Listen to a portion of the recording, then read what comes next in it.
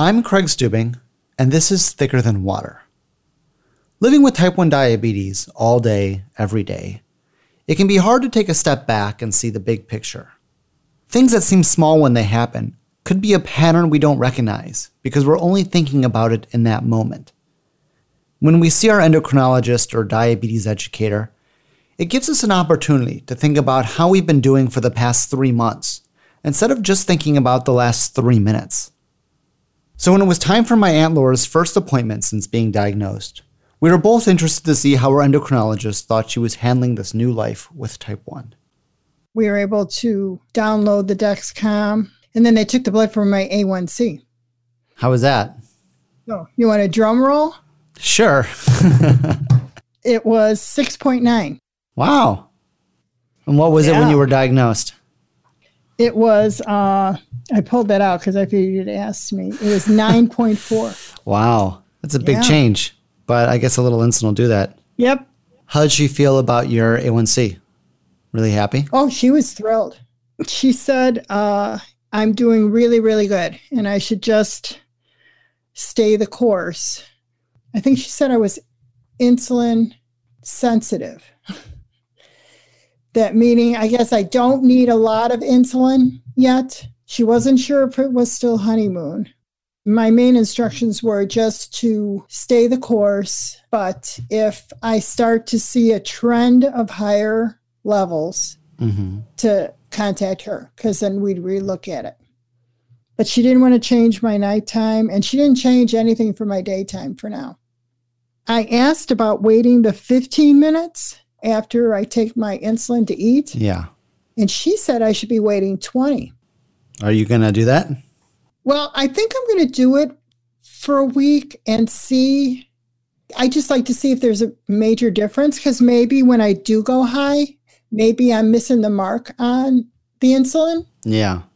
I did ask, like, if I go to a party or something, like I said, Easter, it would have been nice if I could have had 15 more grams of a carbohydrate. And she said, well, if you want to do that once in a while, if you're at a party, you can take an extra unit. So she gave me permission to kind of do that. But I told you that already. I'm probably not going to do it a lot. I said this to your uncle. I'm just a rule follower. That's just the way I am. So, you tell me this is what I got to do, and then that's what I do. Like now I got permission to take an extra unit periodically for a party or something. And so now I'm still not sure I'm going to do it, but even with I got permission to do it.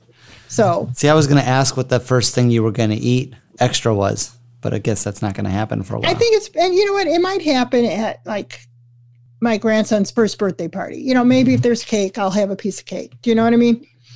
I might have a cookie before then. I don't know. I don't really want to shoot because I have to give the shots, which aren't thrilling. It would have to be where I'm like, I'm going to have it with my meal. Do you know what I mean? Where I take the whole thing at once.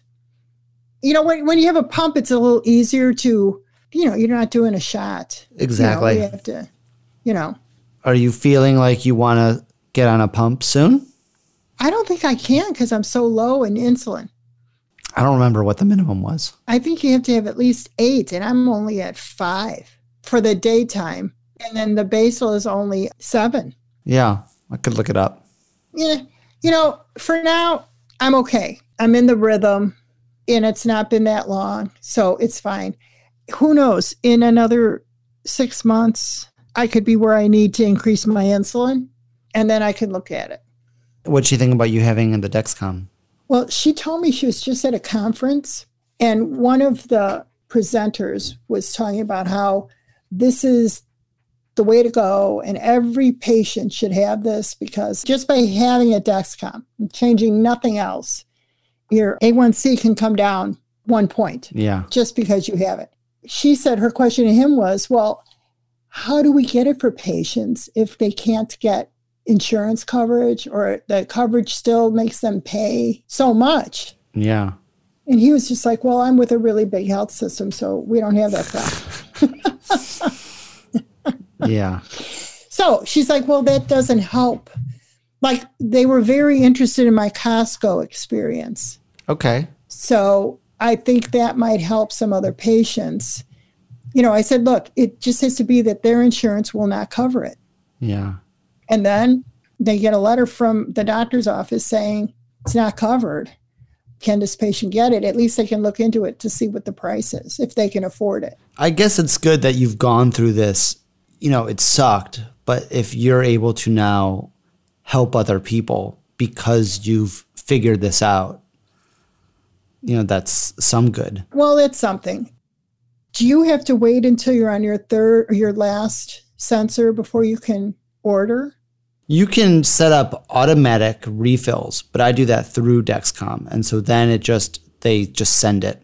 Okay. You might be able to do it sooner if you just call. Well, right. But I've seen some people online who have said, oh, and then my sensor went out and I had no other sensors, so I've already asked for the next 3. Yeah. Even though I'm on number 2, so that maybe can keep one ahead, so then if one does blow out, or doesn't work or something, then I at least have the option to get the next set.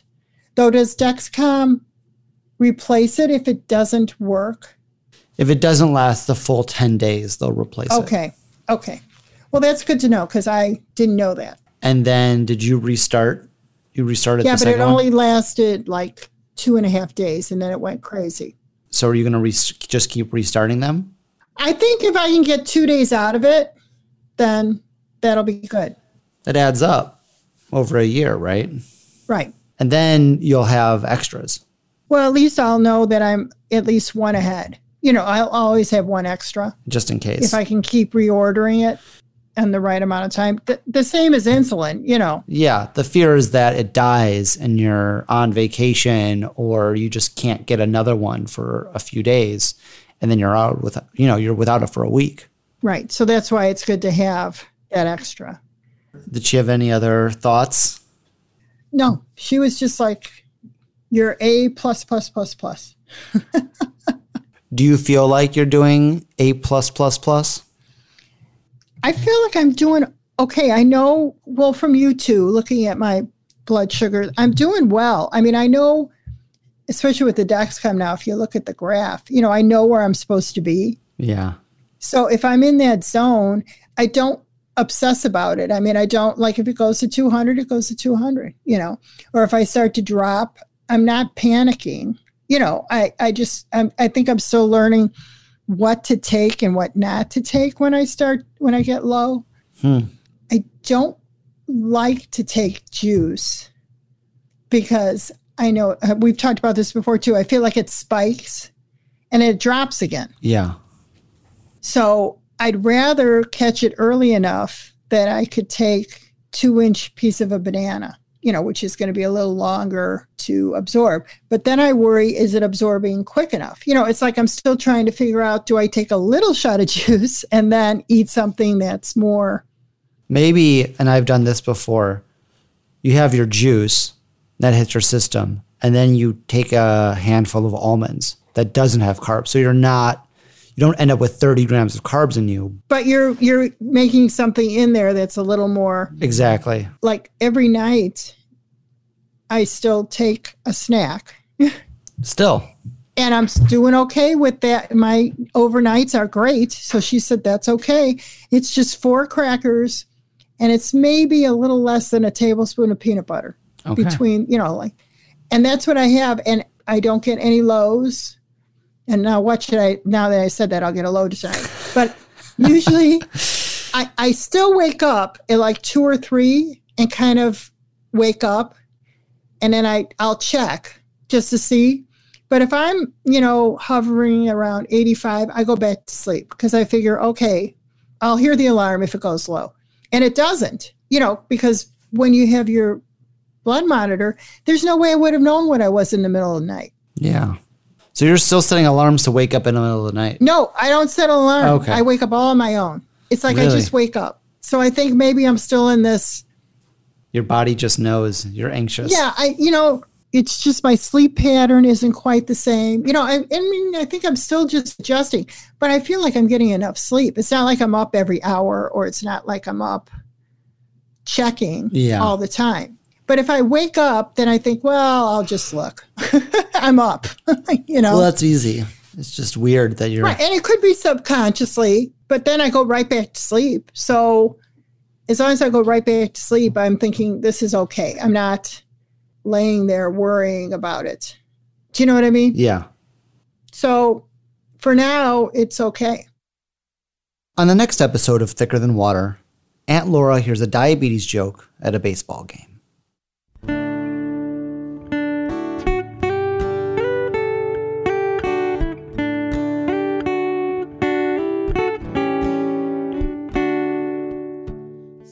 Thicker Than Water is a production of Beta Cell, and it's produced by me, Craig Stubing. As always, a very special thanks to my Aunt Laura. Our theme song is by Nina Raganese. If you haven't yet, subscribe to Beta Cell wherever you listen to podcasts to get all of our shows downloaded onto your listening device as soon as they're available. And if you love Thicker Than Water or any of the Beta Cell shows, you can support us on Patreon. Not only will you get the satisfaction of helping the show, but you'll get access to our exclusive, supporter-only podcast, Out of Range After Dark. I'm Craig, and this is Thicker Than Water.